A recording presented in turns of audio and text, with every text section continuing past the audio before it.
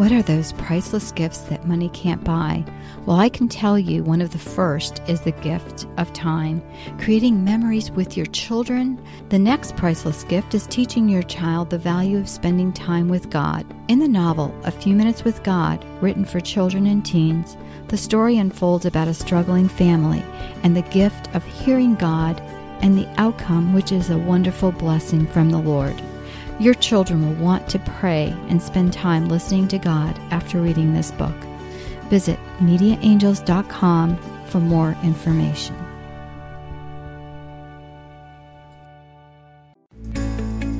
This podcast is a production of the Ultimate Christian Podcast Network.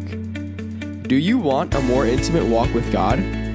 Are you tired of trying to hear God and hearing only silence?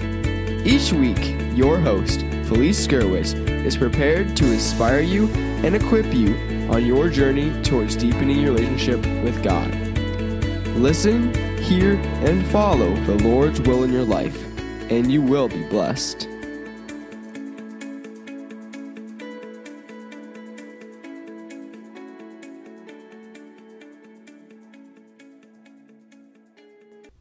Welcome, friends. Today we're going to talk about the meaning of life. This is episode 144. What is it all about? What is the meaning of life? What is your purpose here? This is an age-old question, and in fact, you probably have joked about it at some point, right? You've probably said, oh my gosh, what is the meaning of life? The meaning of life is clearly unfolded in the books of the sacred scriptures, but can we read between the lines? In this episode, we're going to delve into the way the Lord reveals himself to us in his word. I want to thank our sponsor, and that is Media Angels. You can find more information at MediaAngels.com. You can also find several of my books on Amazon, and that is One More Child. You can read that there, as well as A Few Minutes with God, and both of those books are in ebook or in print. You can also find the show notes for today's episode at A Few Minutes with God podcast. Look for The Meaning of Life, episode 143. I've been listening to various sermons online and from some of the best pastors, and it's been so eye-opening for me. I've learned so much. I learn something new every day. And this has helped me gain a new insight into some things that have escaped me in the past. In the last episode, we spoke about Pentecost, the infilling of the Holy Spirit after Jesus left this world and went to heaven. He promised he would not leave us or abandon us, and he sent his Spirit to give us comfort and to open our minds to understand what he was teaching. As a Christian, I know that Jesus is the way, the truth, and the life, that whoever believes in him has salvation. The resurrected Lord appeared to the disciples many times after his death, and there were many, many eyewitnesses, which is why so many of them went to their death. When you hear about all the martyrs after the time of Christ, you wonder, wouldn't they just have renounced Jesus to save themselves? But they couldn't. They understood that death was not the end, it was the beginning. Jesus appeared to them and selected another apostle to take the place of Judas, who betrayed him. And he selected Matthias. And interestingly, we learn from the scriptures that Matthias had been traveling with them all along and had been learning from the Lord as with the others. And he probably was in the upper room as well when the Holy Spirit came and infilled him.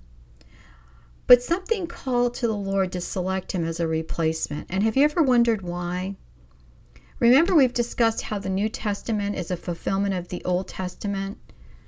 And it was important that there were 12 apostles, because 12 was a significant number in the Bible. So it makes sense that the 12 apostles would symbolize the power of God through the new evangelism, the new testimony, the new witness. Because we are filled with the Holy Spirit, if you're a Christian and a believer, and because they were filled with the Holy Spirit, the power of God was working within them. They would not be able to share the good news that all was not lost and that the salvation of many would take place. Good works work in that same way, and God works in that same way. He works through us. He works through his apostles. We see this through salvation history. In the Old Testament, God began his revelation in the beginning when he created the heavens and the earth. And even after the fall of man, we talked about this in the last episode as well, Genesis 3:15. And I will put enmity between you and the woman, and between your offspring and hers, and he will crush your head, and you will strike his heel. We know that your offspring and hers signifies Mary, because Mary was the mother of Jesus. And it also signifies Christ. Christ crushed the head of the beast, while the beast only wounded his heel. In the crucifixion, the heels of Christ were pierced. The verses of Scripture are so rich and continue to reveal more and more as we go through salvation history. More of God's story, his story to us, and more each time we read them is revealed to us. More layers are opened up so that we can say, oh my gosh, I never saw that before. From the beginning we were promised salvation from evil, and the Word was made flesh and lived among us. In Hebrews 1:1-4 it states, in the past God spoke to our ancestors through the prophets at many times and in various ways. But in these last days he has spoken to us by his Son, whom he appointed heir of all things, and through him also he made the universe. The Son is the radiance of God's glory and the exact representation of his being, sustaining all things by his powerful word. After he had provided purification for sins, he sat down at the right hand of the Majesty in heaven. So he became as much superior to the angels as the name he had inherited is superior to theirs. In God's own words, the mystery of life is revealed. God reveals himself constantly through the years as they unfold in the Scriptures. He shows himself in the created order, in the world he gave us, in the natural beauty, and even in us, in the humans he created in his image. He shows himself through the revelation and the witness of the prophets in Hebrews. We read that he revealed himself in his covenants with Abraham and the 12 tribes of Israel. One of the descendants from this tribe was David, which was the lineage that Jesus could be traced back to. From this covenant, he laid down the laws as they were revealed, and he made his promises to the people. But in no way, even with the greatness of all the words and the deeds and the miracles that were in the Old Testament, it is surpassed by the glory that God gave us in his Son, which he fully revealed. He fully revealed himself to us, and this is the new covenant. It is the meaning of life. It is the Word of God made flesh. If the Creator of the universe could send his Son to die for us, what else is there? There is nothing else to be said. It's time to drop the proverbial microphone. It is done. It is finished. There is no other revelation that we need to know about or want for our salvation. What is the meaning of life? If you are studying God's Word, if you are praying, if you are spending time with him, you will understand that the meaning of life is fulfillment and happiness in God. As we study our faith and as we dig deeper in our understanding of the Holy Spirit, and as we grow in our love for the Almighty and what he has done for us, we realize that his love for us surpasses all understanding, and the meaning of our life is not only in the understanding of what God has done for us, but what it means to be in Christ and to have him in us. You know, I'm going to stray from my notes here because it just really hit me. God the Almighty, God the Father, God the Son, and God the Spirit, because there is only one God in three persons, is in us. You wonder what life is about? Friends, that's what it's about. That if we open ourselves up to the Lord, we don't need to worry about anything. Yes, we have to live through each day and do the things we need to do, but we need to be aware that God is with us and He is prompting us throughout our day. But do we listen? People want to say that, this life is horrible, and, the age-old question, if God is so good and all-knowing, how can He allow suffering?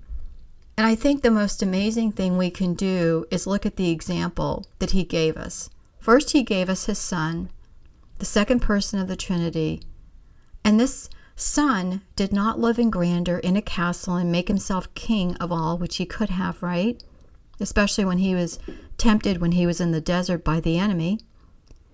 Instead, He lived with Joseph and Mary, who are wonderful examples of Christian love and faith for us. But He didn't save Himself from suffering and pain. We can read of all the times in the New Testament where Jesus suffered, where He shed blood in the Garden of Gethsemane before they came to arrest Him because He knew what was coming. About all the times when the people didn't understand them, or they were foolish, or they accused Him of things, which crushed Him to the bone. Do you think He does not understand what we're going through? Do you think He has not chosen a specific time in history to show up? Like, why didn't He come now?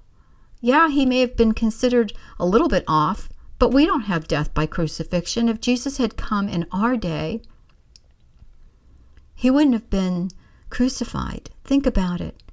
He knew exactly what time in our timeline to come, right? Because with God there is no time. God gave us His Son out of love for us. If we, humankind, understood this, we would not make other choices and we would live in harmony. It is with those people, the ones that have been given free will, that choices are made, and sometimes they're wrong choices, they're selfish choices, they're choices that are full of pride for themselves, and we all suffer. That's not God. That's humankind. Just think about the enemy, Satan. His fault was that he was filled with pride, and though he was greater than all the angels, he thought he was greater than God, and just like that, the angels bowed before God and not him. Friends, it isn't God who sent us death and destruction. It is caused by the hands of the people God created who have turned their backs on Him, and by the enemy. If you want to point fingers, point them at the enemy. So many people follow him. We have death and destruction all around us. We have the murder of innocent babies before they are born.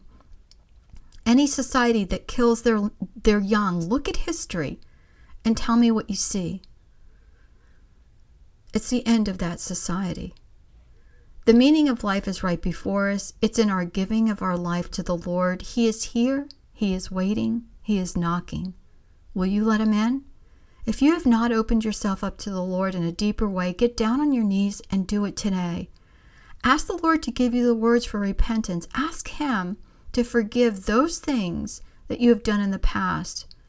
If you can't remember them, ask the Lord to bring them to mind, and then He will grant you forgiveness, especially if you are repentant, no matter what.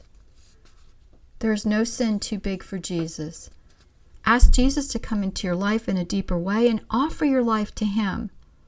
Ask Him to cleanse you from all things that are not of Him and give you a heart that wants only what is good and holy.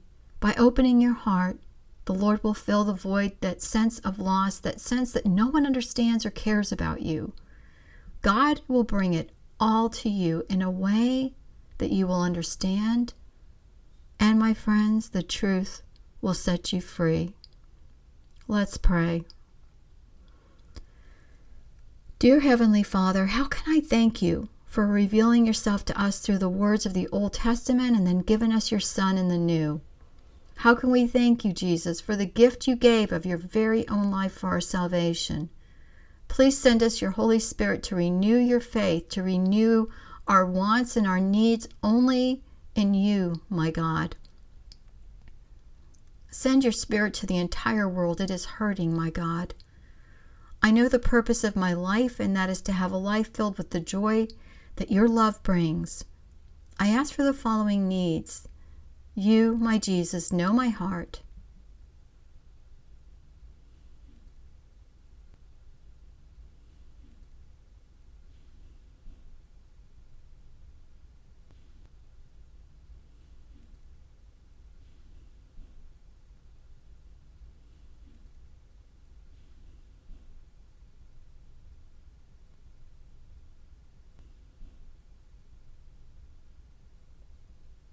If it is in your will, and in the name of Almighty God, the Father, the Son, and the Holy Spirit, please fulfill these needs.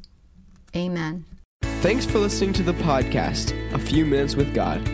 Please visit Felice on our website, afewminuteswithgod.com, and your podcast page on afewminuteswithgodpodcast.com. There you will find the show notes for today's episode. This podcast is a production of the Ultimate Christian Podcast Network.